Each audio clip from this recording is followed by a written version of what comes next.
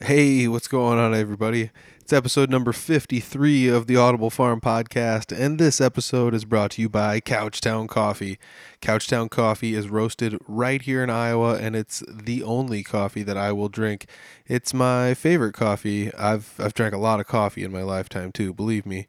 You can go to www.couchtowncoffee.com, click on the Our Coffee section, hunt around on the website, see what you like. They got tips on there on how to brew the coffee the best, as far as what is industry standards best coffee, the way that Andrew Chipman, the roaster and owner at Couchtown Coffee, would recommend. And it's great. I like the website. I like what they got going on there. They also have a Facebook page. You can go to their Facebook page and give it a like. I've got links to both of those down below. If you find some coffee you like, you can make an order. And I'll tell you what, Couchtown Coffee is so awesome that they will give you 20% off if you enter the promo code. And the promo code this week is SOUND. SOUND.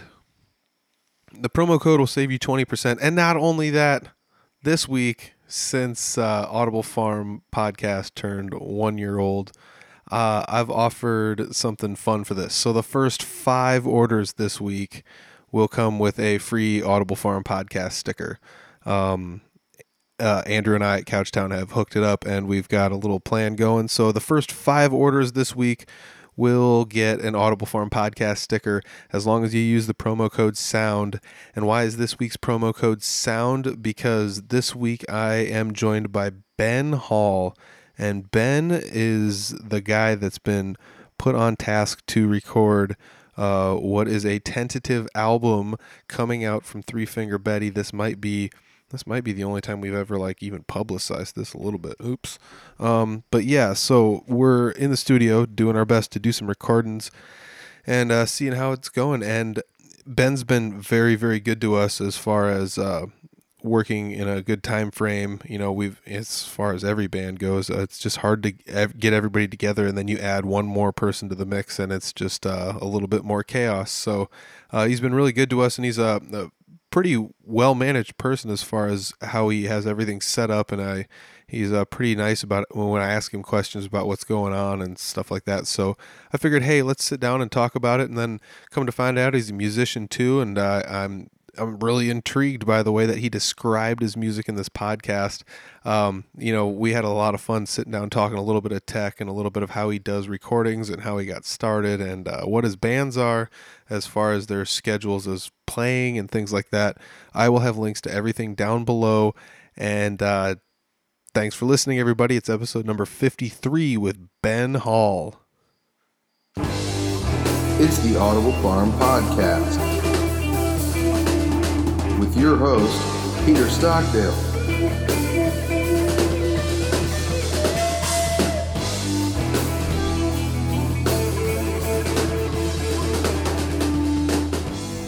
All right, sitting down with Ben Hall. Ben, you have actually been, put on task to be the man that has to record Three Finger Betty's next album. Yeah, it's a pain in the ass. I'm just kidding. Worst gig ever. No, the two of us have not really met that much, and we recorded an album, and we did 6 songs in the course of an afternoon and an evening. And one of the things that I feel like, I guess I never really thought too much about when it comes down to recording music was the amount of setup, I guess, that comes into play with, everything, like the amount of cables that have to be run, the amount of microphones. It's just, it's very intensive if you're going to do it as everybody in a live batch, which is how we recorded everything. I kind of enjoy doing it that way, though, because you get this unique energy that it's harder to capture when you're recording each element individually.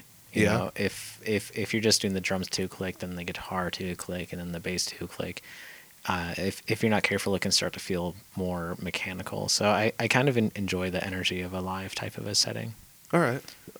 So I mean that's just kind of the deal. Like so we had made a prior attempt to record an album, and we did it track by track by track by track. Right. Which is weird because it was the first time I'd ever done that, and it's you feel like weirdly disconnected from everybody else while they're playing their parts. Right. I mean, you can definitely laser everything down to the beat and make it perfect. Mm-hmm. but it also feels a little odd, like while you're doing it that way. Like, what's your experience with either going track by track by track, or saying everybody's going to be either recording in an isolated space or the same space all at once? Well, I mean, it kind of depends on the project. I've done it both ways. I enjoy doing it both ways.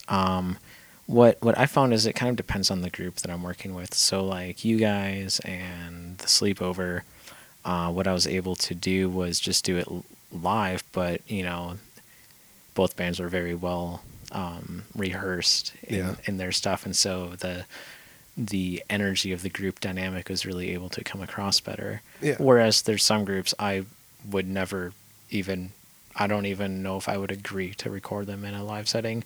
And it's not that they're terrible, it's just that, you know, there's some music that I think needs the energy of the live setting, and there's some that I think needs the precision of the separate type of recordings. But given the choice, I think I would always rather do it in a live group. One, because it's a bit quicker to do it, and two, because again, you know, the energy of it is a bit different. I totally agree. Like 100% where you say like the energy comes across. I was talking about this with somebody the other day, and it's kind of a parallel discussion that led us to exactly this.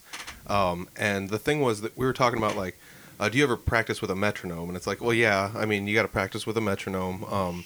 But I also don't live and die by the metronome, because if you live and die by the metronome every time, all the time, it ends up with this weirdly manufactured sound, which is kind of what, like, if you go track by track by track, a lot of times you will record to a metronome initially, and you can always come back to that metronome click track to make sure everything is perfectly in time.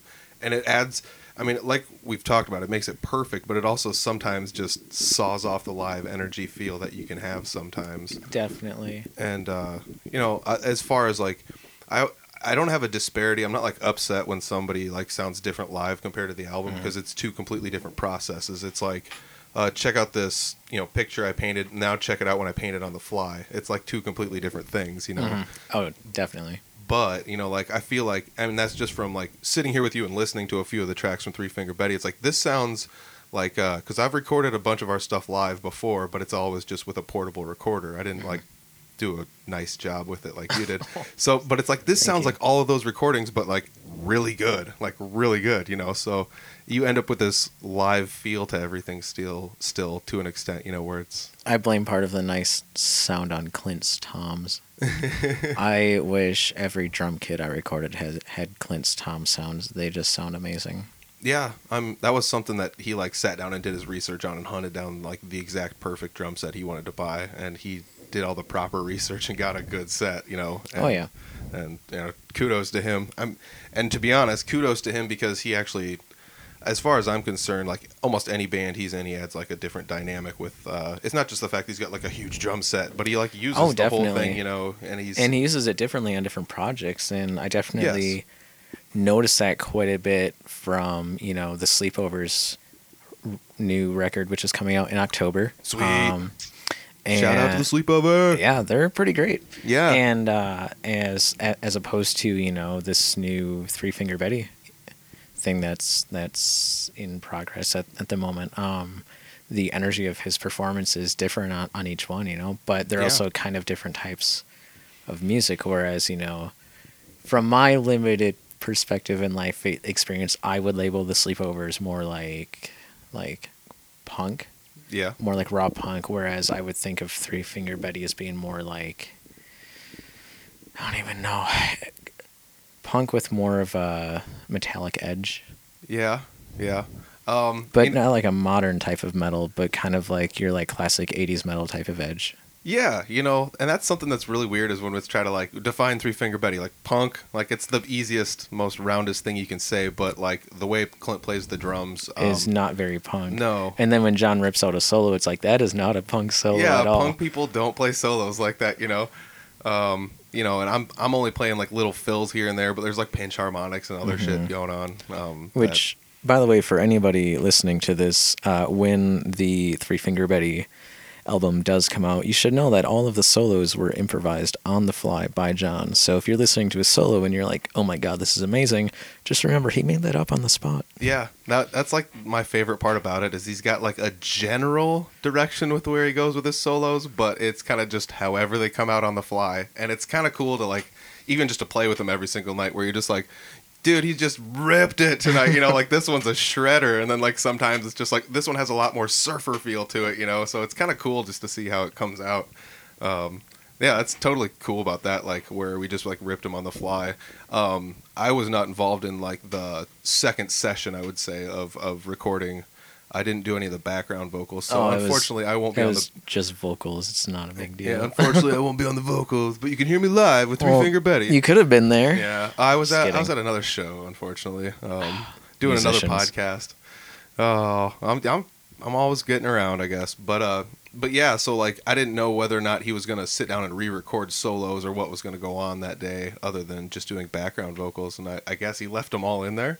So that's going to be pretty awesome. I can't wait to hear that when everything gets polished completely. It's going to be really amazing. I'm certainly enjoying the progress on it so far. There was one of them, I can't even remember which one. The fifth track. Was it? Nope, the third track. I keep getting the third and the fifth one backwards. But towards the end of the third track, and I'm not trying to say names of the tracks because I'm not trying to spoil it for people. But... there's this cool thing that happened at the end of it where someone just slammed a door, and I was like, hey, do that again. And I recorded it and popped it in there. I was like, that sounds awesome. That's awesome. That's pretty funny. So yeah, I mean, like that's one of the things where like you would think about that, whereas if I was doing any, like I can do ludicrously basic recordings of things, like what you would call like raw demo type stuff, but I can't do anything polished like this. But like I would never think about anything like that, and that's some other things where you just like, hey, check this out. You like send me a message and be like, I did this. What do you think of this? And it's just something you whipped up in 5 minutes and like that's actually pretty awesome, like like the intro. Yeah, so like just stuff like that where it's like this is cool. This is cool. I dig what you got going on because you're actually part of the creative aspect and not just like.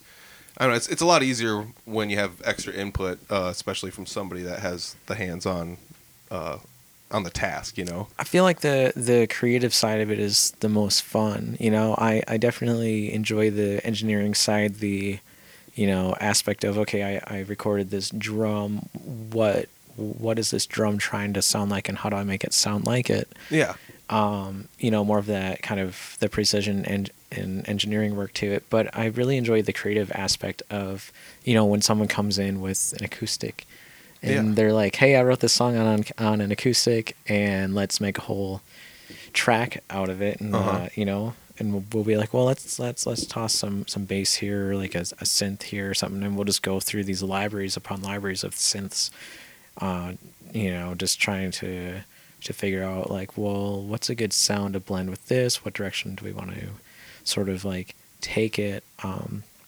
When you have a song and there's a multitude of directions that it can go, so you take it in one, but then you take it in another and see which one you like more. Yeah. And then you pick one and run with it, and it's a process that I really enjoy. Last year, my first clients. The Stress Fine, a folk duo out of Oskaloosa. Wonderful people, Corey and Brittany. Pretty fortunate to say that we've become friends since I moved to Iowa. And they came in with an acoustic and a cajon, and the idea was just to record a demo or something a little bit above a demo. And I was like, you know what? I think I'm hearing something here. So just piece by piece, we put together the whole track with acoustic and bass and electric and shakers and cajones and organ and other stuff that was on it, and putting some sound effects at the beginning and the end and whatnot, and playing with this and that. Like, oh, you know what? I think at this one spot here, I want to send the vocal out through a wah pedal, or something. Yeah. And it was the creative aspect of turning this idea into a reality, I think, was really cool. And the fact that I was able to hear the track on the radio was really cool too. And I think that was kind of where I realized, I think this is like what I want to do, is kind of help bands and artists to, kind of take their ideas and bring them to life in a way that they like, not necessarily like what I like, but yeah.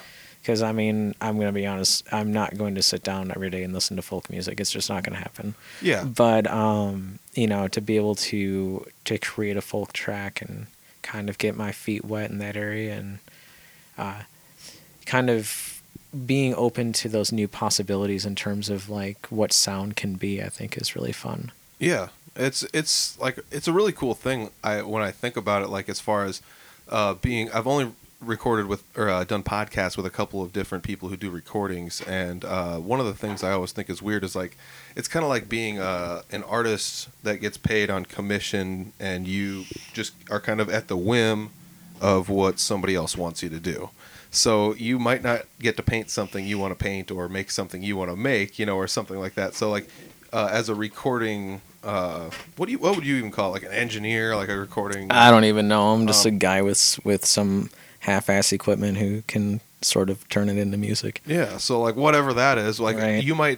and somebody's just like, hey, I want you to record my band, and you're just like, cool, let's see what we can do, and it might not be something you want to listen to, but you still have to put like your 2 cents in to be like, okay, let's see what's the best way we can make this sound, and you have to listen to people. For example, like when Three Finger Betty comes in, we're starting to get everything set up, and the longest conversation you had, like before setting everything up, was with Clint about how he wanted the drums to sound. So like you took a lot of direction from like how he was trying to explain to make it sound. And you did a good job like giving everybody headphones and things like that, and being able to like here's your own volumes and everything, so you can mix it any way you want to in your own ears and get as loud as you want and stuff like like that kind of stuff. It's just making the accommodations, but being open to what he's got to say about things like that. Is there any, do you like record anybody that's just like so open-minded that it's almost hard to try to figure out what sound they want to come out of things? Yes, for sure. But I mean, I think it can go both ways. You can have a band that comes in and they're like, we have an idea, but we have no idea what we want to do with it. So we trust you. All of our eggs are in your basket. And to me, that's kind of terrifying because it's like, okay, I really want to make sure that I'm doing your music justice and give you something that you're actually going to really love and enjoy long term, and not something that you're going to turn around in 6 months and say, I'm not actually happy with this. Yeah. But on the flip side, it's equally, I don't want to use the word terrifying, just more nerve wracking, when you get an artist who's like, this is specifically what we want. Because if you know how to achieve specifically like what they want, then it goes very quickly. But there's also that pressure aspect of, okay, it has to be exactly, how Exactly, it has to yep. be. And I'm okay with both possibilities. I had a pop artist come in with just cool. an acoustic, and we put together a whole song, kind of the one that I told you about. And afterwards, it was kind of like, okay, so how do we think that went? 'Cause this was kind of new to both of us. And then there's, been, I guess I haven't really had a band come in that's like, this is exactly what we want. But I think Clint, with his drums and his idea of what he wants them to sound like, was the closest that I've come to it. And I'm okay with that because to me, it's not my art, so Yeah, that's true. like to me, it's not like I'm trying to paint something on commission, because it's like you have an idea and then you want me to paint it. To me, when a band comes in with their own material, it's like, okay, here's the painting, make it digital. Yeah. Okay. Yep. And so to me, it's kind of like, all right, so I really want to make sure that I'm bringing out, what you're giving me and working with you, because it's your art. And I enjoy doing that because it stretches me as an engineer too, to have these learning experiences. I think every project is a new opportunity to learn something. And if I do a project and I don't learn anything off of it, then I kind of wonder if I really put my heart into it or not. Yeah, definitely.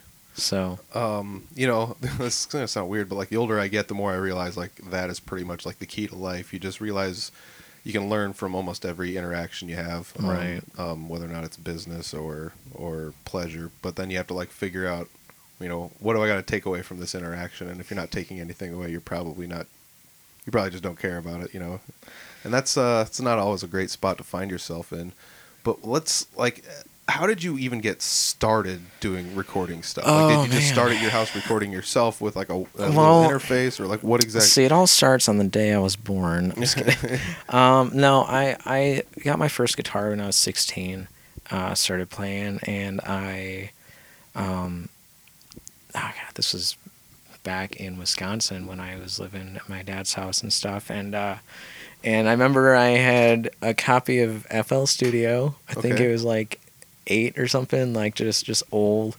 And I made a couple of like drum beats on it and started playing to them. and just recorded something that way. And I didn't know like what I was doing. I had a Jackson Dinky, like a cheap Jackson Dinky, running into a Digitech RP80 All right. on the rectifier type of a sound, and plugging that in directly into my computer, and just recording that way. And I didn't know like what I was doing, but it was. I guess I just always enjoyed making music.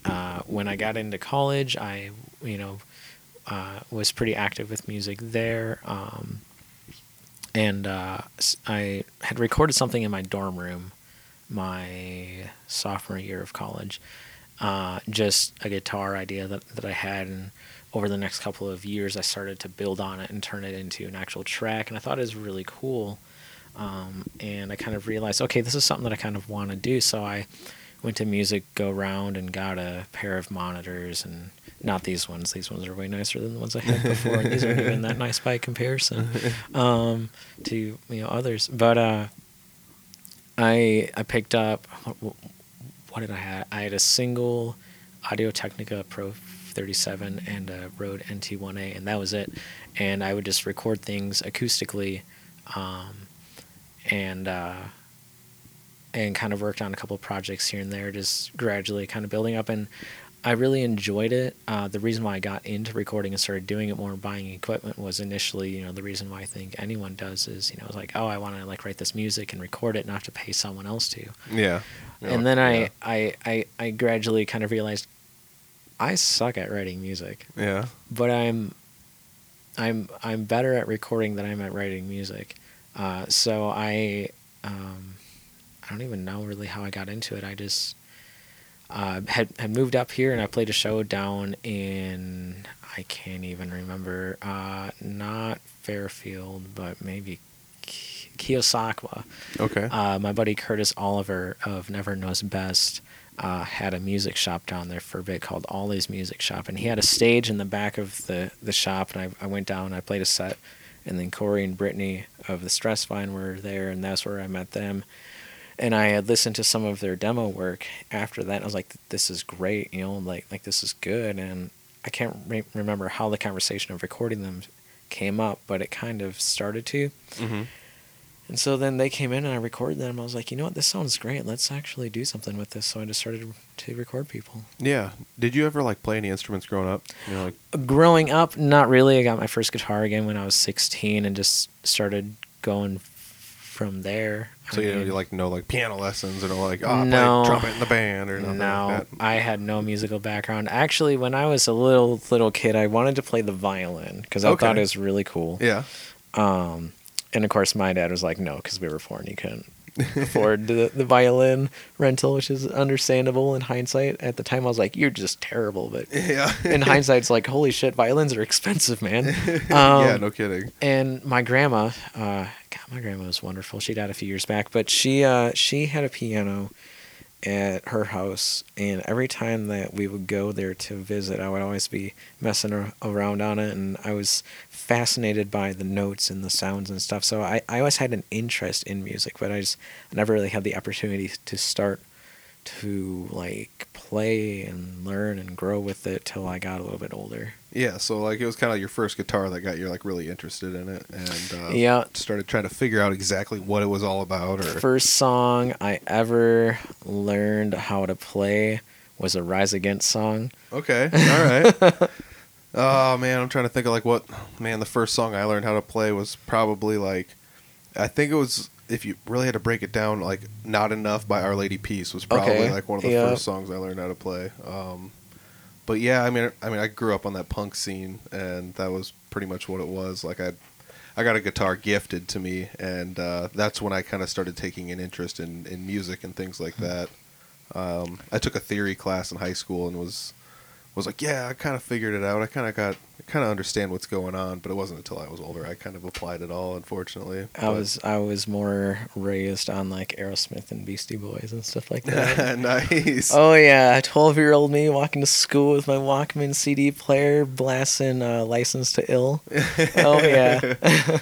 I always thought that like someone should do a cover of Sabotage. I mean, you did kind of a somewhat difficult song to pull off. Oh, So I do some like solo performing. Well, quote do more like slowly starting to get back into it.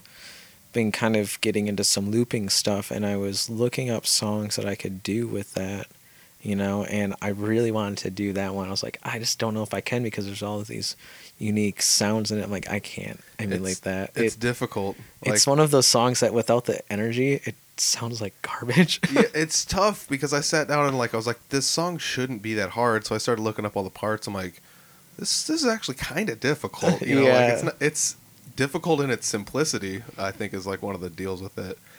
Did you ever see the video of them playing? I think it was on David Letterman. Mm-hmm. They did that live video of that, and I was just like, good Lord, these guys are just killing it live too. And Yeah. I don't know how they're doing it. But Yeah, Beastie Boys is interesting too because they're more, they're pretty like known for, like that song and everything off of License to Ill, but they actually have a couple of instrumental records that are, or at least one that's really, really good. Yeah. And it definitely shows that they're actually really good musicians. Yeah, exactly. Like you never really think too much about the fact that like, oh, they can go out there and play that if they wanted to, like, and they did, but have you ever, like, what is probably the biggest production wise thing that you've done for like a band so far? Because I do want to come back to your shows because I saw you had one coming up. Yeah. So we're gonna have to dig around for the date on that Well, one. let me look here. Production wise, yeah, because like I Okay. mean, did you ever get anybody that's just like, we want to record 147 tracks? We're gonna layer them all. Did you get No, anything that crazy yet? Or well, as far as like requests on the production, no. As far as what I've done on production, ironically, I think the song that I did the most amount of extraness on was Eulogy by The Stress Fine, their single that I did last year. okay, They came in again with an acoustic and a cajon, then they came back a couple weeks later and we added more stuff to it. And they had an Ernie Ball Music Man guitar, great thing. Yep. And it has the 2 1/4-inch outputs on it and Yep. the USB, and you can actually go in and change how those outputs work. And so it had a humbucker and a piezo in it. Yep. And we set the outputs so that one output was the piezo and the other was the humbucker, and I recorded them to separate tracks, panned them like left and right, EQ'd them to sound as close to each other as I could, and then I reamped them. And I think in total, all the tracks that I like layered together and played with and whatnot, and like reamping, doing this and that and whatnot, I think 220 tracks, and then gradually started to bounce that down and put it all together.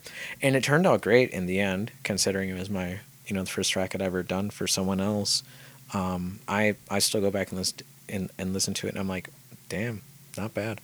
But it was definitely a learning experience because up until that point, I thought, a song maybe 24 tracks at tops. Yeah. And this one just started to blow up and get, like more and more and more and more and bigger and bigger. And that kind of opened my eyes to like how in depth you can get with the production stuff, and I really enjoyed it. But as far as like requests that I've gotten, I think the most complicated thing was of Brighter Skies out of Madison, Wisconsin, when I did their live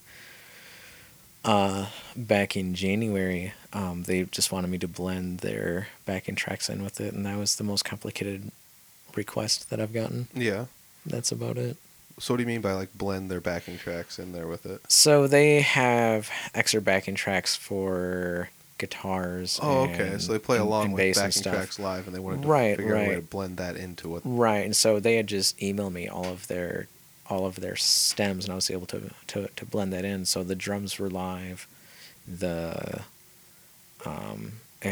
the guitars were live. The bass was just a backing track. They didn't have a bass player on that show. But I was able to blend these backing tracks on the guitars and the vocal with the live stuff and kind of make it sound a bit fuller and bigger than it actually was at the show. But it turned out great. That's awesome. Like, I mean, that's another thing. Like, so you went to like recorded them live as they were playing at a show somewhere. Yep. And you pulled it all straight off the board somehow. Yeah, so it kind of depends on where I'm recording. Like if I'm recording at like Lefties, which I haven't yet, I would love to. Yeah. But then because it's a digital board, I would just plug the board into my computer with a USB, Yep. download the driver, and set the tracks to just record right off the board Mhm. into the DAW. Yep. Whereas at the Muse, where I usually do most of my live recordings, then I take my X-Air down there and I just take a bunch of 1/4-inch cables and just plug the direct outs off the board into the X-Air and then record it that way. Yep. Which is tricky because the direct outs off the board there are post fader. Okay. So if the fader on the board moves, then the recorded volume moves. Yep. So I have to be a little bit careful, to be like, okay, I'm going to let, the sound guy mix everything the way he wants it for the set. And then I'm just going to beg and plead with you not to move the faders or the EQs or anything during the set unless you absolutely have to. Yeah. So like the concept of that is like sometimes somebody's just like, well, we need to EQ this around and fade up the guy hitting the solo because his channel for the solos and not any louder, but everybody still needs to hear Right. it. And I mean, like, that's like whatever, it's kind of one, it's one of those where, the more change and fluctuation to the signal that's coming into the recording is just going to make more work in post with editing. Yep. But I mean, challenges and obstacles and learning curves and experiences, and so you're kind of at the whim of whatever gear is at the place you're at. Otherwise you have to like drag your own everything there pretty much, which I basically do with or will be doing with my solo stuff, but I mean that's A-okay with me. All right, so we touched on the fact that you do a little bit of sound work at Lefties and or Muse, but let's talk about this solo gig stuff you got going on. When I saw the picture you posted online, I was just like, "Oh, this is going to be some interesting stuff going on here." Right. I've attempted to pull off things in that genre with just a guitar. And right. It's not as difficult as it could be, but it's hard to do well. Which I'm not going to say that I did the greatest at it, but I did good. No, I'm going to preface by saying, again, I'm better at recording than I am at writing and performing. So I think I'm compensating for my lack of ability to do everything on an acoustic by just adding more shit to the setup. But it's a lot of fun. I have a couple cajones and I always like playing them, and then I got a bongo cajon. That's really cool too. Oh, that's neat. Fun. Yeah, and then I got these congas. I love Craigslist and Marketplace. I'm just going to say that. Yeah. So I found these, I can't remember. I think the guy was in Iowa City or something or whatever. And he had a pair of congas listed. And I looked him up and knew it was like $400 or $500 for the pair. And he had them listed for $100. So I messaged him. I was like, hey, will you take a trade? And he said, sure. So I traded him a tote of old cable for these congas. And he was like, the cable works, right? I was like, I think so. I mean, the cable should be okay. I'm not sure about the ends, but oh, hello, cat. There's a cat in the room now. Hello, cat. But I was able to trade the cable for the congas and add that to my setup too. That's pretty awesome. And that was kind of where I got the idea to do the the looping stuff and the live stuff was kind of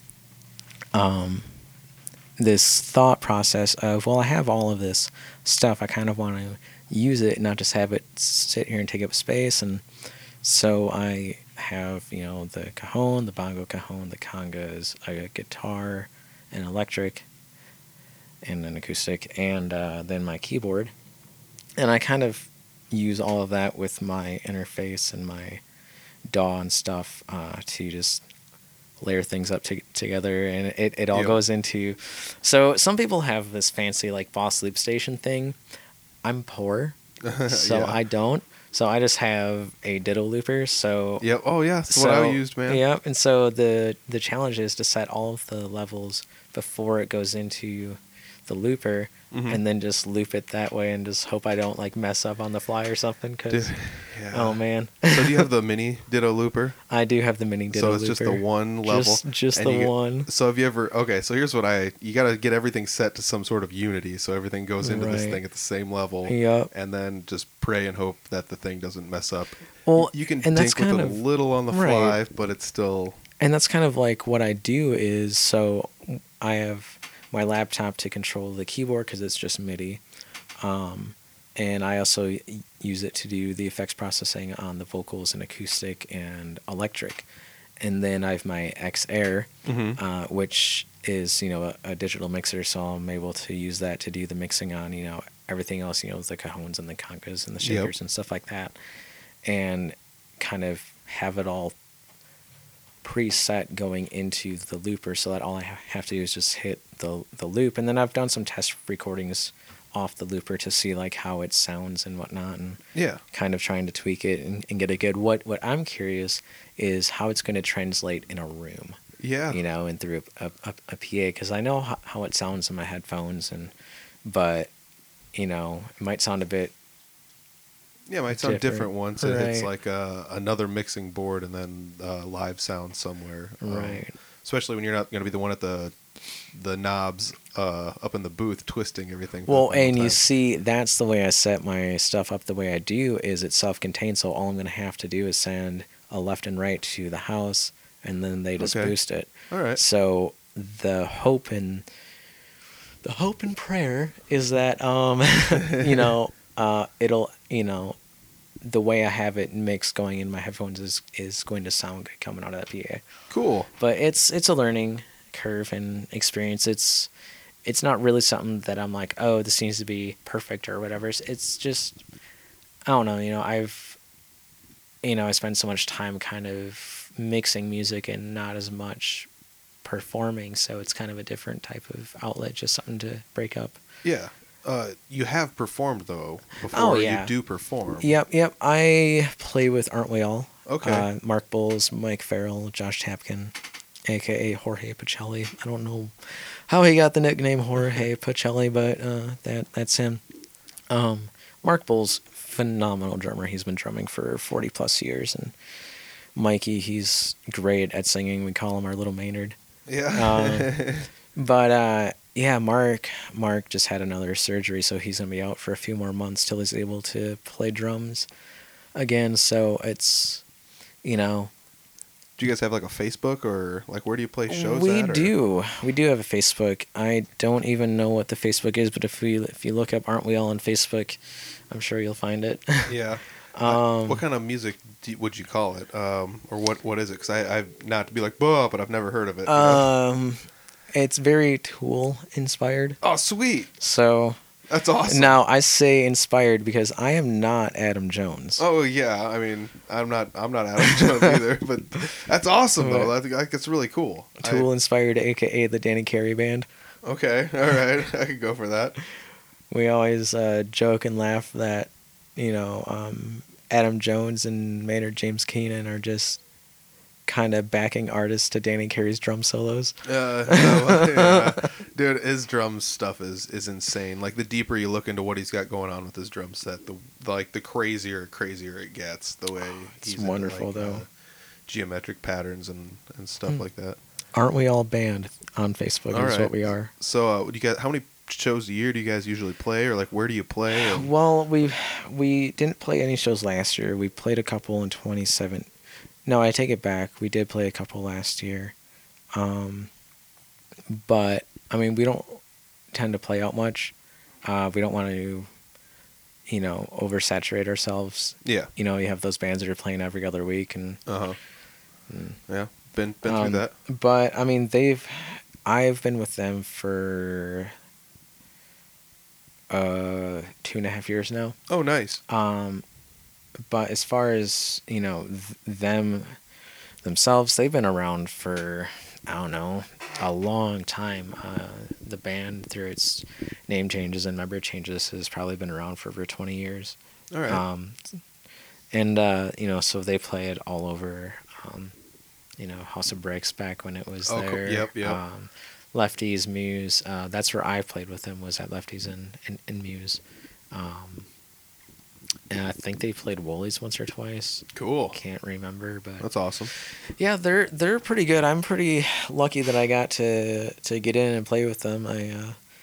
I responded to a Craigslist ad looking for a guitar player, and I was like, sure, I'll try this out. Uh-huh. And I went in, and I saw Mark's drum kit, 2 kicks, 2 snares, 2 hi-hats, 12 toms, 11 cymbals. I was like, oh, I'm not gonna see these guys after tonight. And they're like, oh, just play something, play anything. And so I pulled out this like old, what I think is kind of a tacky riff, but mostly just because I've been playing it since I was a kid, and I played it, and for some god-awful reason they liked it, and then that became our first song. Oh, cool. That's pretty awesome. Yeah. That's awesome when it's just like, play us a riff, and then it's just like, well, we're going to turn this into music, kid. Yep. Buckle up. That was basically it, too. I didn't really know what I got myself into with it, but I'm super lucky. These guys have been doing music for a long, long time, and I feel like their abilities and talents are way above mine, and I'm just like, I am so lucky that these guys decided to take this poor, short little band under their wing and say, hello, Toast, we're going to take care of you. I was like, okay. You say Toast? Yeah, they call me Toast. Toast. I know. All right. Shoot. Well, now everyone else is going to call me Toast, too. Yeah, everyone's going to start calling you Toast from now on. Toast. So you play the solo stuff, but it's not going to be like what you play with the band. No, it's very much like, hey, that song Bound to the Floor by Local H? Here's my rendition of it with live looping. Okay, I got you. Or like, here's Closing Time, or here's Taylor Swift, or something. Oh, okay, yeah, I get that's actually pretty cool. Yeah. Like, you just pulling your own renditions off of it using whatever you have at your disposal. It's also pretty awesome that you're just like, I'm going to use what talents I have with guitar and or cajones, and then just utilize my engineering prowess to make this sound a certain way as well. That's about it. Here's my secret, people. I am compensating for a lack of musical talent with my engineering skills. And you said that before, but like in a roundabout way, that's kind of how I felt. Like you and I haven't discussed this. I've talked about it earlier on another podcast, but I played a show where it was just like I had to play an acoustic set for, well, it wasn't even supposed to be just acoustic, but it was just like play a set for a wine walk, so it can't be anything profane. It's got to be palatable to general public. So I was just like, I can play acoustic stuff, I can play blues stuff, I can, and then I was just like, you know what, why don't I just put an A-B in here and throw it in there, and I got acoustic electric. Then I got to send it all through the looper, and I can layer like solos in here and loop like intros to solos and play that stuff. And so I started doing like a little bit of that, and I pulled it off pretty well, but it was also one of those things, like you said, like some people have the ability to just sit there with an acoustic guitar and a microphone, and it sounds amazing. Yeah. I don't have the... Or just an acoustic guitar like Andy McKee or Craig D'Andrea. I don't have the ability to just sit and do that, though. Like, so I had to like just start adding other things in there where it's like, well, here's a couple tricks then that you might not see everywhere. And some people were just like wowed by the whole thing, but other people had seen stuff like that before and were just like crazed out by it. But like, I don't know. Like I did simple stuff. Like I just recorded like a simple chord progression, like finger picking some nonsense, and I just put it on a loop and just turned it down really low. So that was like the intro music before I was playing. Like everybody just like walked into the thing, on the wine walk, and it was just like, oh, there's nice music playing and it's ambient and whatever. It's like, oh, I made that in like 10 seconds, Like, yeah. I think part of it is I'm too ADD to really sit down and actually learn how to play an instrument for real. Like my band bought me the Guitar Grimoire book 2 years ago. Okay. And they've been like harassing me to actually sit down and learn how to play and become a musician. And I'm like, nah, man. Yeah. So, and I think part of why I have all these different elements in my setup is I kind of need the variety to keep myself engaged too. So, I'll like toss something down on an acoustic and loop it, and then I'll do a shaker, and then, I'll loop that, then I'll do some like congas, add some cajon to it, and then, add some bass line and like piano or whatever, and just start to build it up, because I think I'm just bored. Yeah. I mean, I get there too, where it's just like I kind of, like you said, ADD. I just like to learn things. I'm kind of like a busy person right now, so thank you for making the time. Like, thank you. I have to go up to Boone after this. Like we're recording this on like a mid-afternoon on a weekday. In my control room. Yeah, it's like Control room, air quotes. it's like the best time we could find. But I'm glad we did find some time.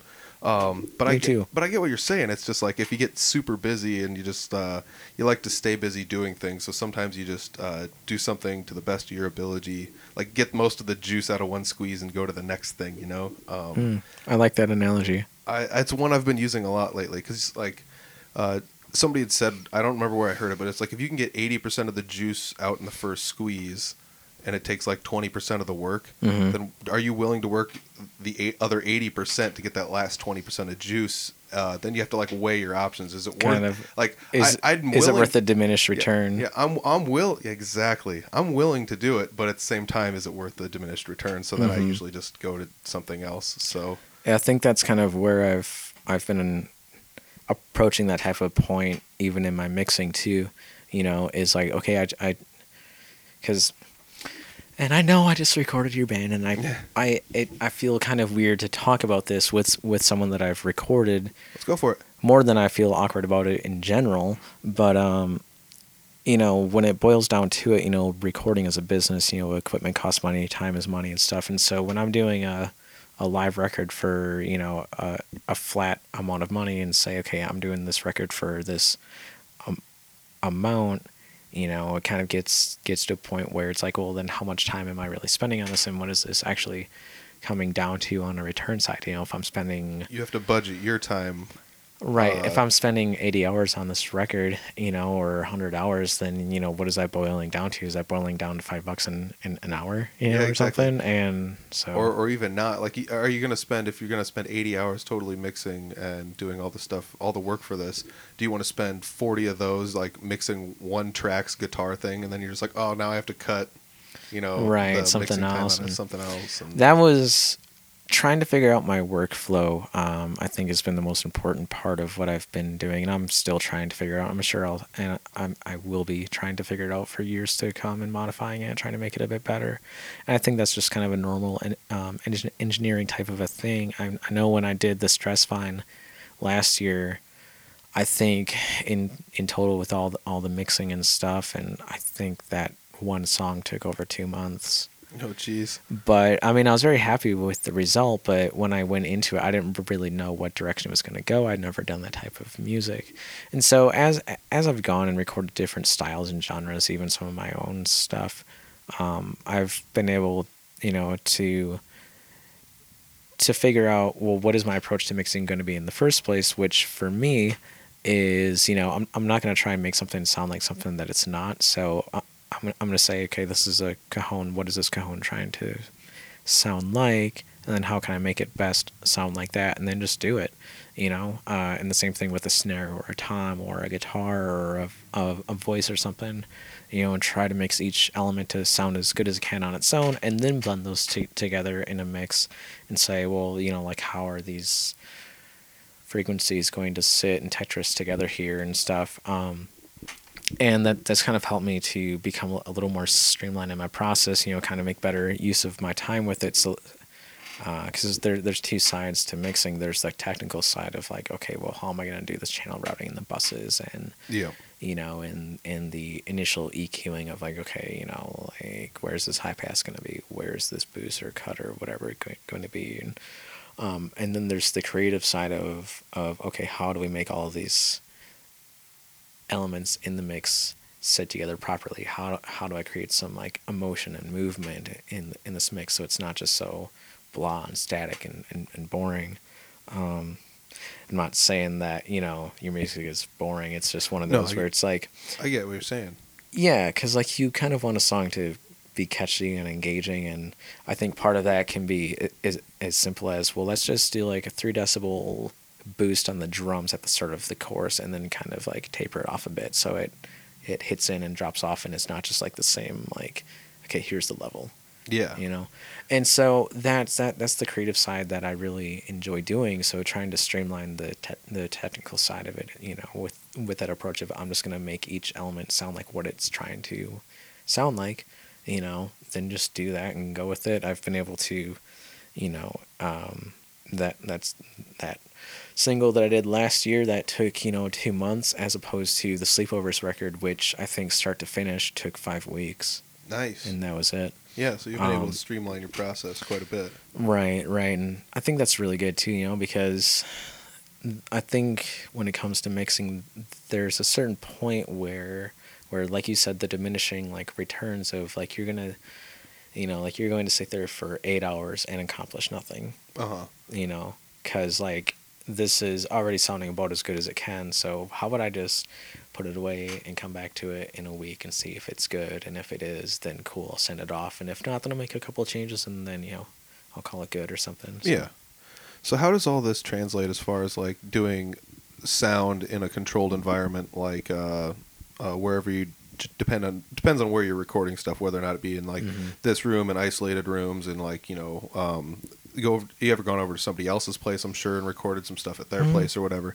But how does all that translate to going somewhere live? Because you do live sound at Vaudeville. Yep. So how does it translate like all this to all of that? Like because it's harder to have question. It's harder to have all of this, like the thought process, like what are they trying to sound like? What is this band going for? Like, blah, blah, blah, blah, blah. It's harder to do all that, I'm sure, on the fly with each and every band live. Actually, I find it easier. Easier? But so I'm sure some engineer out there listening to me is going to be screaming his head off and just having a vein pulsing out of the side of his neck when he hears me say this, but when I'm live, I give like 2 fucks, as opposed to when I'm in a studio, I give like all the fucks. And part of that is, I'm sorry if I'm not allowed to say that. No, you say whatever you want. Okay, good. Okay. Jesus Christ. If you're listening, Jesus, I don't care. When I'm in the studio, in the studio, I don't even want to call this a studio. It's just, I just record music and I happen to have a mix room here. But when I'm like doing on like a studio type of a side, it's much more microscopic. You're trying to figure out exactly how specifically is this element trying to sound. Whereas when you're doing it like at a show and live, you're kind of mixing to the room. Yeah. And so it's kind of like, okay, let's just make this tom sound good in this room. Let's make the snare sound good in this room. Let's make the kick sound good in this room. What I tend to do is I'll do like a line check before the band plays, but most of my mixing that I'm going to do before band plays is in the monitors. Yeah. Because I want to make sure that a band is able to hear themselves as well as they can, because when you're on stage and you're playing, how are you going to do good on stage if you can't hear what's going on stage? So I want to make sure that the band is as confident as they can be on stage with what they're hearing back. And then during the first song, of the set, or the first half of a song, I'm going to do the main bulk of my mixing, and that's just kind of a matter of, okay, so let's say this kick is trying to do some slap at like 3,000 hertz or 4,000 hertz. Cool, let's just put that in there, and just kind of dial that in really quick. Because when you're live, a room is very forgiving, and the lay person's ears aren't really going to be able to tell much of a difference unless it just sounds like horse shit. Yeah. And my thing about that is like, when I'm mixing live, I definitely want to create an experience for the crowd. Now, again, I'm talking about mixing at Vaudeville Muse, not mixing at Woolies or Wells Fargo. Yeah, exactly. I mean, that would be way different, and I would definitely take that much more seriously. And I do take my mixing very seriously. But when I am mixing a band live, I want it to just be more of creating an experience, of like, okay, so the levels are good. Yes. If the levels in the house are good, then I'll do a little bit of EQ tweaking, but that's about it. Because, it's kind of whatever. People are more... I tend to see people more engaged in the band's performance than in how they actually sound. Yes, I can definitely say that. Like full force if the band is even semi-engaging, it's definitely more entertaining. And right. I'm not really keying in 100% on how they sound. Mm-hmm.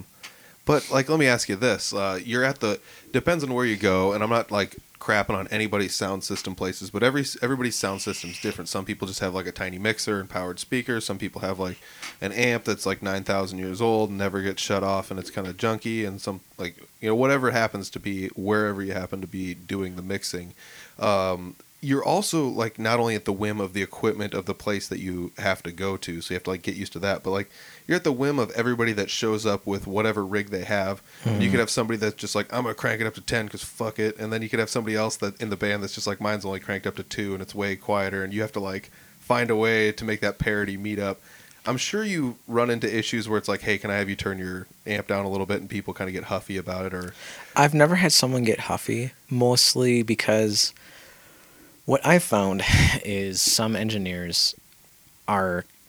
I have to be very careful with my verbiage with this because I am an engineer and I definitely do have some of these traits myself. But, you know, as an engineer, you're going in to mix a band and you have an idea of what you want it to sound like. But I feel like when you're mixing live and working with a band, you have to have customer service skills. yes, You have to be able to work with people. And I'm not saying I'm the best at it by any means.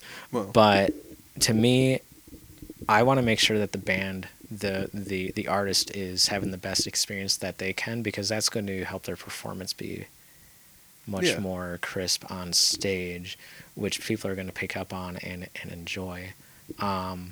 But likewise, you know, yeah, I've definitely had times where a band's amp is just way too loud, and I'm like, hey, I am so sorry to ask this, but is there any way we can turn it down just, you know, yeah, because like a bit? it's messing with the way it's coming into your mixing board, and you can't mix it to make it sound Or good not enough even for it. that, you know, it could just be like, you know, like this twin reverb is very loud. Is there any way that we can turn it down at all? If not, that's okay, but it is kind of overpowering the mains because our mains aren't very hot. And usually there's no problem. I think I've only ever had one time where a band was like, so, like, okay, if that's what you want, then, Yeah, you I mean, know. it totally makes sense. I- And maybe some of that's their live appeal because they want to I've just actually had more times where I've had to ask someone to turn their amp up because I was like, I'm trying to boost the gain on this mic, but I need your amp a little bit louder if possible, Yep, you know?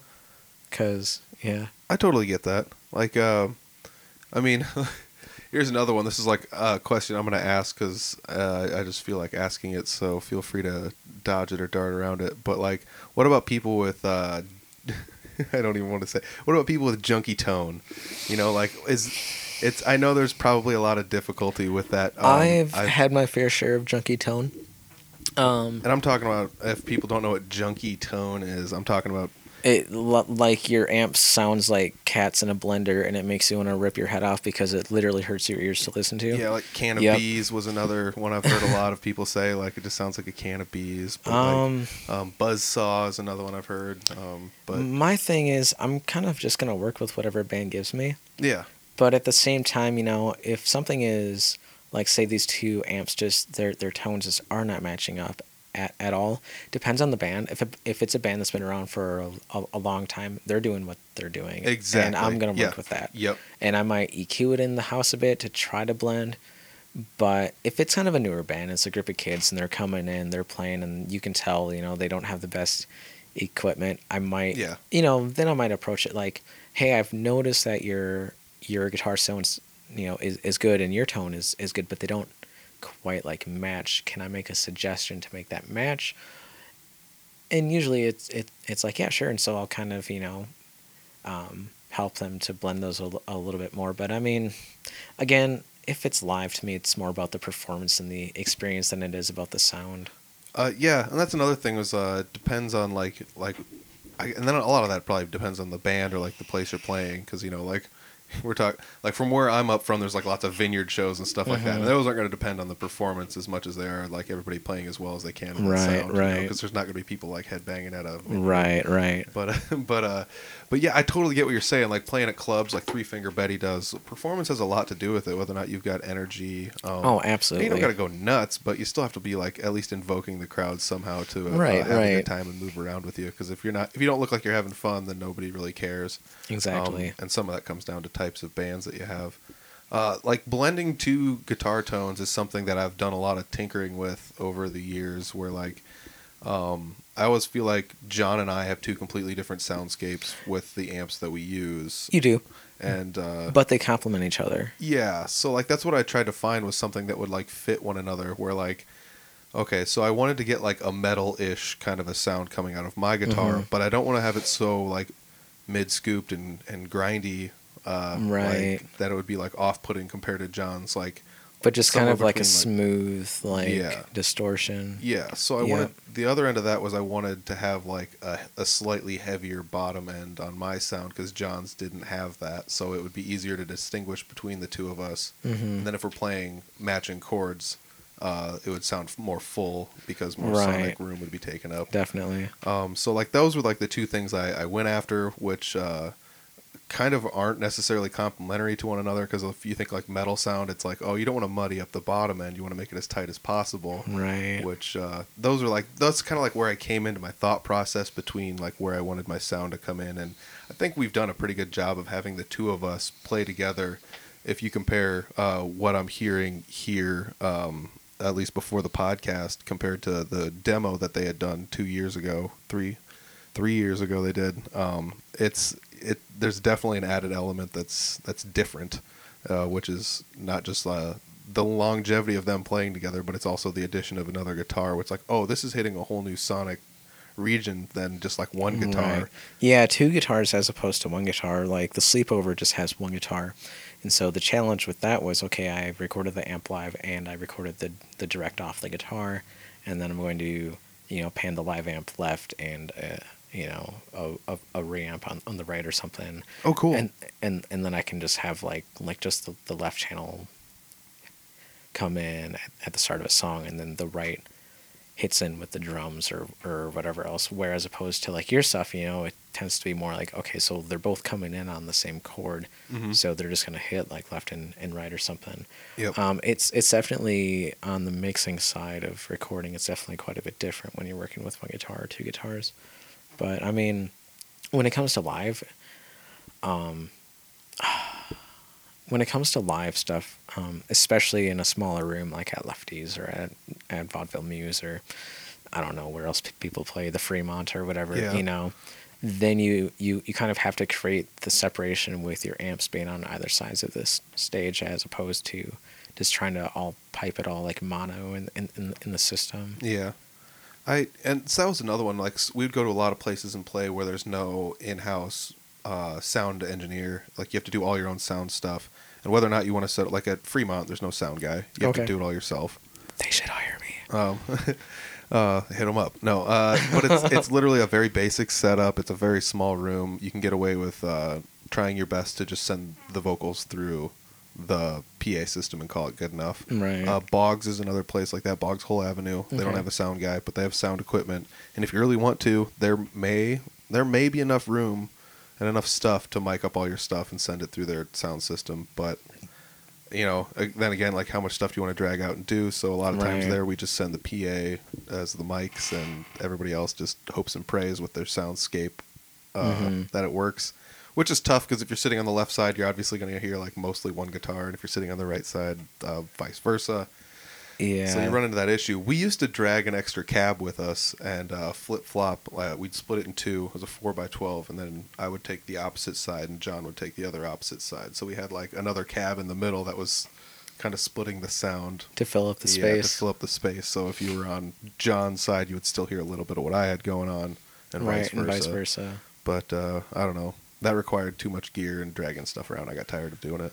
Yeah, there's a whole interesting like world of theory behind, like working with small PA systems and like trying to balance the room itself. Yep.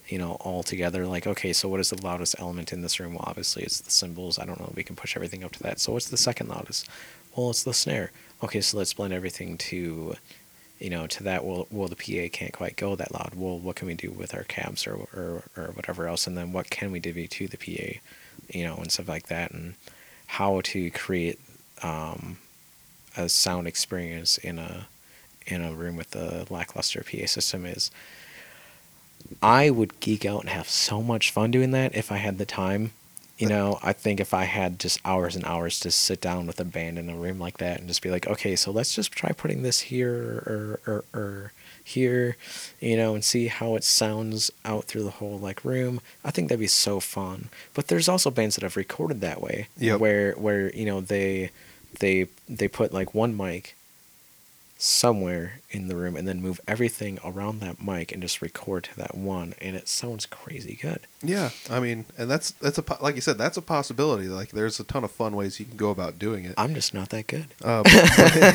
Believe it or not, bringing one of these digital recorders that has a line, it's got microphones on it. You can open it up and say like, how loud is this room at the current moment, and set up a level to match everything to, and exactly like you said, matching to the snare and the cymbals is usually where you have to find, everybody has to bring up to that level to an extent to match what's going on there. Otherwise, they're just going to drown everything out. Oh, and then there's also, the concept of like sonic pressure, like cymbals are very loud. And if you have a drummer who's kind of a cymbal monkey, then, if you're trying to crank all the amps and cabs and PA up to that point, you're actually going to physically hurt people who are trying to listen to Bingo. it. So, there's a lot of different factors that go into it. I think as much as people tend to hate drum shields and enclosures, I think for smaller places like that, I think it could be very kind of beneficial to kind of cut down on some of that echo off of the cymbals. Yes. But then you also have to compensate for the toms and the kicks, Yeah. So it's interesting.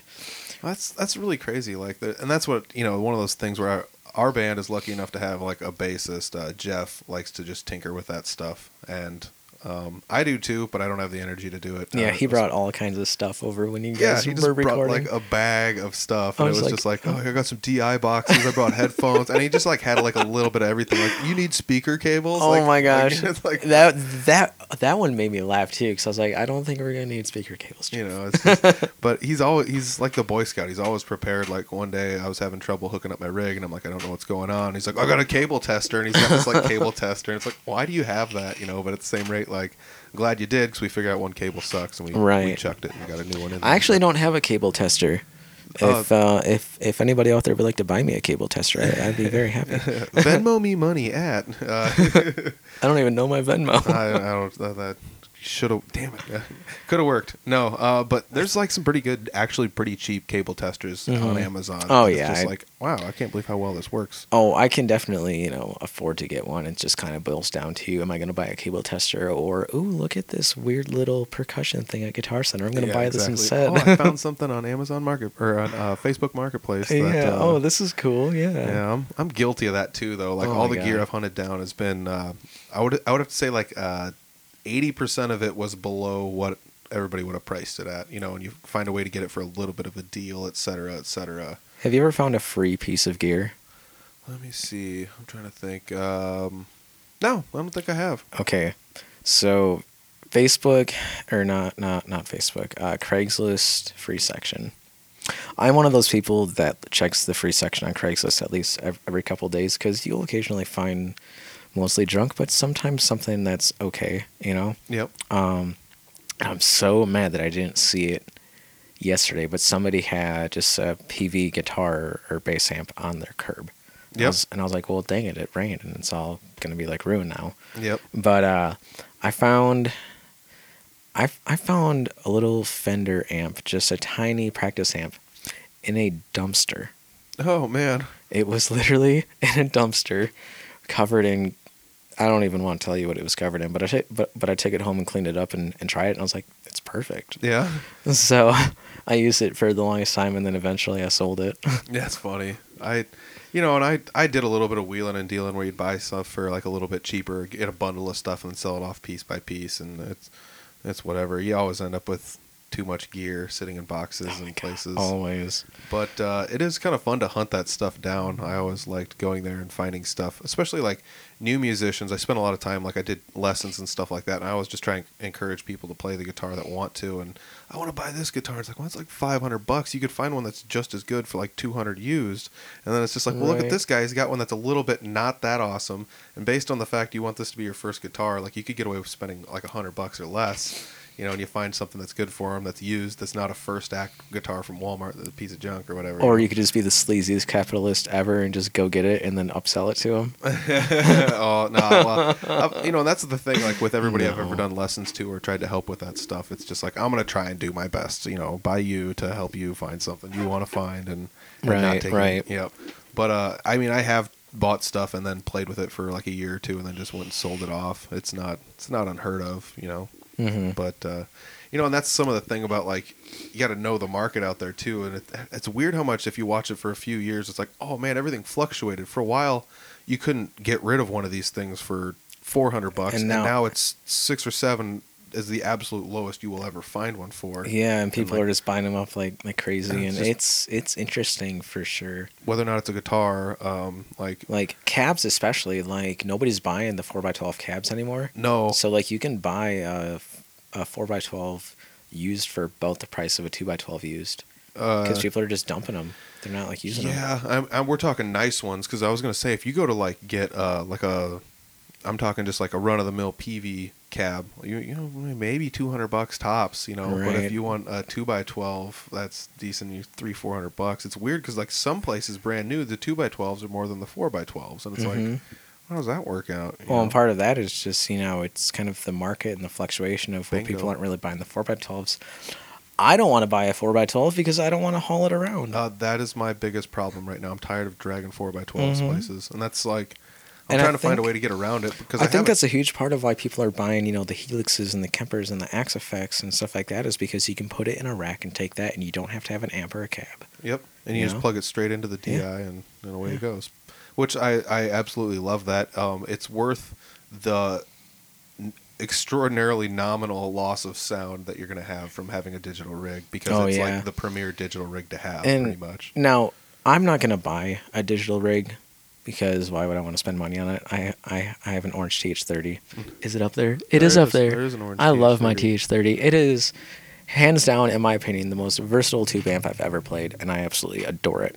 Nice. But at the same time, I've heard some Kempers that sound great. Like back in April, I had the opportunity to record Memphis Mayfire live at the Muse, and it's just one of those projects that I'm just kind of like mixing on here and there. They're not paying me. I don't even know if they'll let me like use their stuff in my portfolio, but they used these Kempers, and it turned out great. I mean, the guitars, they sounds like a cab. It's like, this is fantastic. It's wild. Yeah.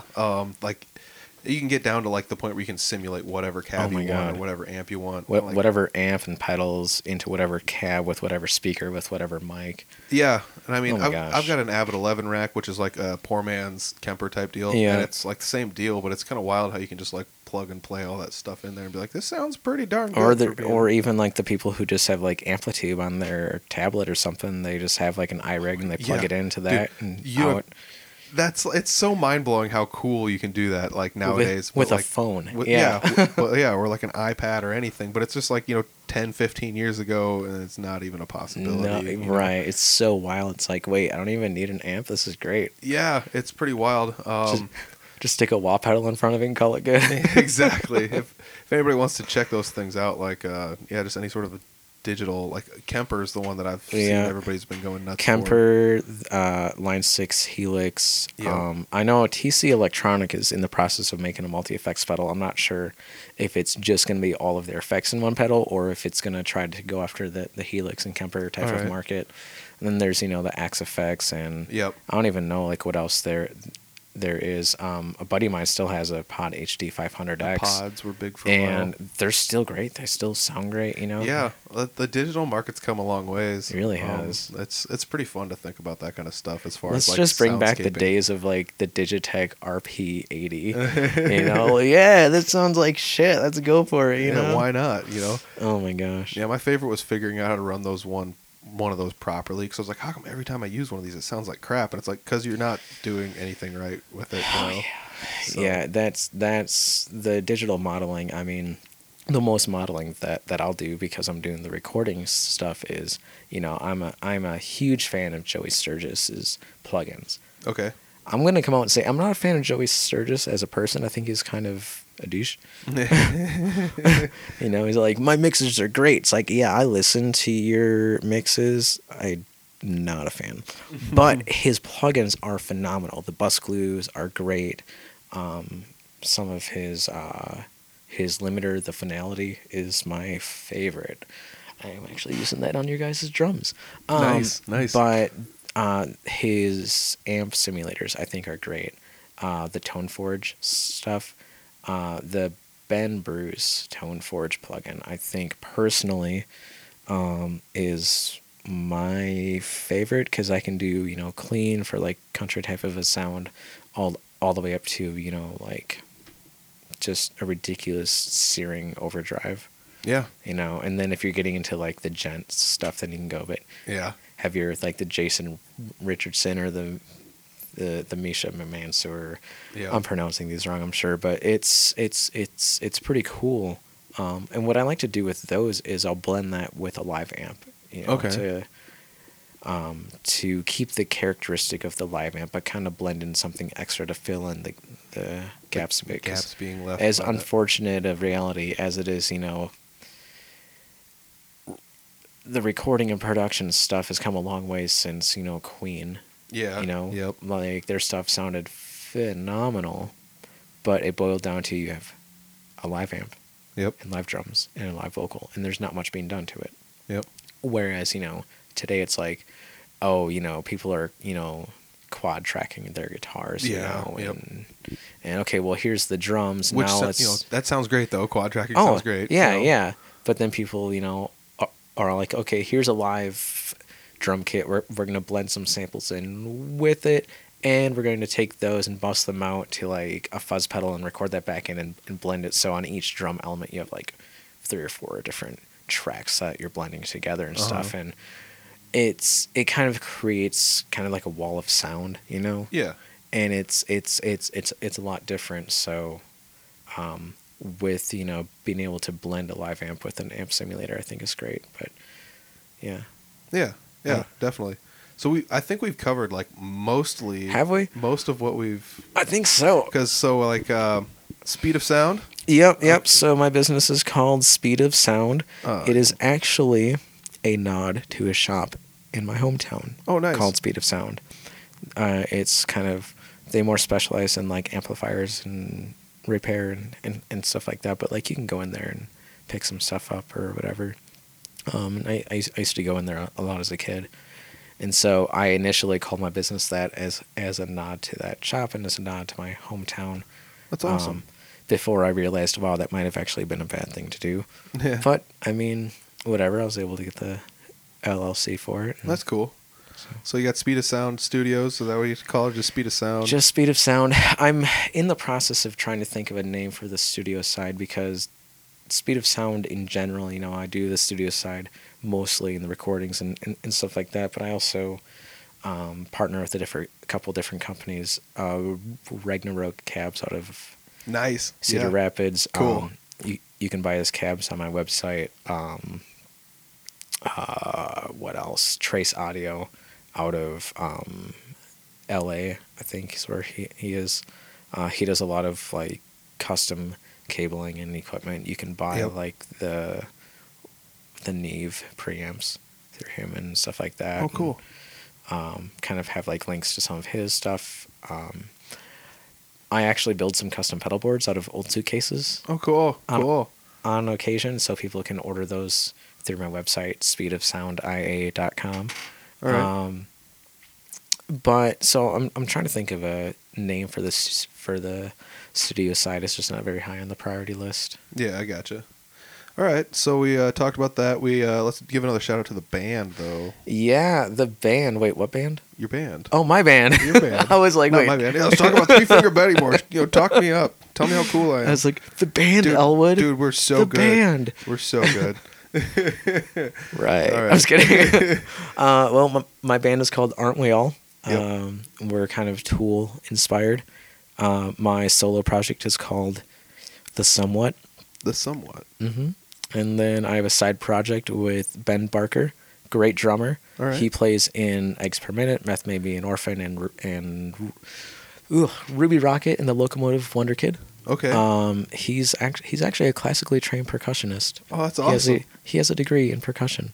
That's wild. And he's actually my in-house percussionist. So if you're looking to record a song and you want to come in and you're like, I just need some help like writing a different type of percussion part, you can, awesome. I'll call him up and bring him in. Yeah, we have a side project called B Squared. Okay, that's cool. Where we just record acoustic covers of punk songs All right. Just specifically just like recording. We don't perform. Oh. That's awesome. Yeah. And you do live mixing at Vaudeville? I do some live mixing at Vaudeville Muse on occasion. I do some booking at Lefty's Live Music. Cool. That's awesome. So you're a busy guy. Yeah. Yeah. You got your fingers on the pulse of the music scene in the Des Moines area for sure. Trying to. I've been in Des Moines for 3.5 years, so I'm trying to get my finger on the pulse of it. Yeah. Well, I think you're doing a great job. Oh, thanks. I just want to say thanks, for once again making time to sit down with me, recording the Three Finger Betty stuff, making it a very easy and pain-free environment to sit down and record. I appreciate it. I mean, like, I got a headache on that day, and I'm not someone that gets headaches, so it was just like a weird, like, rare thing where it's like, my head is going to explode, and I cannot figure out what's going on. And, you were very inviting and weren't really, you didn't make me feel like I had to sit there and do stuff and be a certain place, and because, people with headaches get aggravated. And I was easily aggravated that day. I just wanted to sit outside until it was just like, just tell me when it's time to play, and I'll come in and play. So you made it very easy for me and everybody else involved. Well, I think that recording should be fun. Yeah, definitely. So, yeah. Well, I appreciate you sitting down and doing a podcast with me, man. Well, thanks for having me on your podcast. Absolutely. We'll do another one sometime when you get some more bands under your belt and talk about what else you got going on, man. Send some bands my way. All right, we'll do it. That's what we're trying to do with the podcast here. Sounds great. All right, man. All right. Thanks. Thank you. Hey, that was a great one. Sitting down talking to Ben. He seems so knowledgeable. He's just nice. I guess just really nice guy. It's not like there's not any nice guys out there, but dang, he's just easy to talk to. You just spin ideas off of him, and he spins his ideas back on you, and that's what that's all I'm looking for really here in these podcasts, is just having a conversation with people. And I think I had a great one there with Ben. You can check all of his links out down below. I've got links to his bands and his recording studio. I guess I don't know if it's a studio, but his recording engineer, where you can contact him and check out his stuff. He's got it there. I've got it down below. So check out all his stuff down below. And while you're scrolling around down below, don't forget to check out Couchtown Coffee. This week, you can save 20% because Couchtown's that awesome. Just make sure you enter the code word SOUND. And if you're one of the first 5 orders this week, you will also get an Audible Farm podcast sticker. So make sure you use that promo code. You got to use the promo code to get the sticker. So use that promo code, save 20%, and get yourself a free Audible Farm podcast sticker. That's a nice way of us to say thank you for supporting us for the last year. So I really appreciate it. And hey, ringing in the new year, I've got some ideas brewing up here. I have a Facebook group that I've started for anybody that wants to dump any of their bands, links to events pages and other stuff they have coming up. I know there's a bunch of groups already set for that, but the thing that makes my group a little bit different is if you put Facebook event links in there, I may make a little schedule or a calendar, or at least mention them on the podcast. I might even make like a Friday show that's just me listing shows that are going on in certain areas or something. I don't know. I've got big plans, but I'm not quite sure where to take it. If you guys got any input on the situation, drop it in a comment section down below. Wherever you're listening, go to Facebook. Find anything Audible Farm at www.audiblefarm.com. Make sure you like, subscribe, and share. Tell everyone about the podcast. I've got tons of stickers, everybody. So if this promo deal goes over really fast and all them stickers get snatched up, maybe I'll run another little promo with Audible Farm here and Couchtown Coffee coming up soon. So make sure you save 20% by entering the code word SOUND, because I'll tell you what, the guy that's running the sound for Three Finger Betty's new album that's coming up is Ben Hall, and he joined me today, and I am super glad that we got to sit down and talk, because he's doing an amazing job so far, keeping us updated with little tidbits of things that he fixes here and there and does this and that, and he did a really good job preserving the sound and energy that Three Finger Betty has live, because that is our, I don't know, that's like, I think that's where we belong, is in a live setting, just punching people in the face with music. And that's what he somehow had the ability to capture that on a recording session. So thanks, Ben. I am looking forward to how these tracks turn out when they are fully completed. So this is going to be a good one. I can't wait. Check out all of Ben's stuff down below. Check out couchtowncoffee.com. Check out audiblefarm.com. Make sure you also check out iowapodcastnetwork.com. I haven't mentioned them in a while, but they're still kicking, and they are one of the reasons that we are doing this too, because I love being part of teams of things. So appreciate it. Thanks for listening, everybody. We'll check you next week. Later.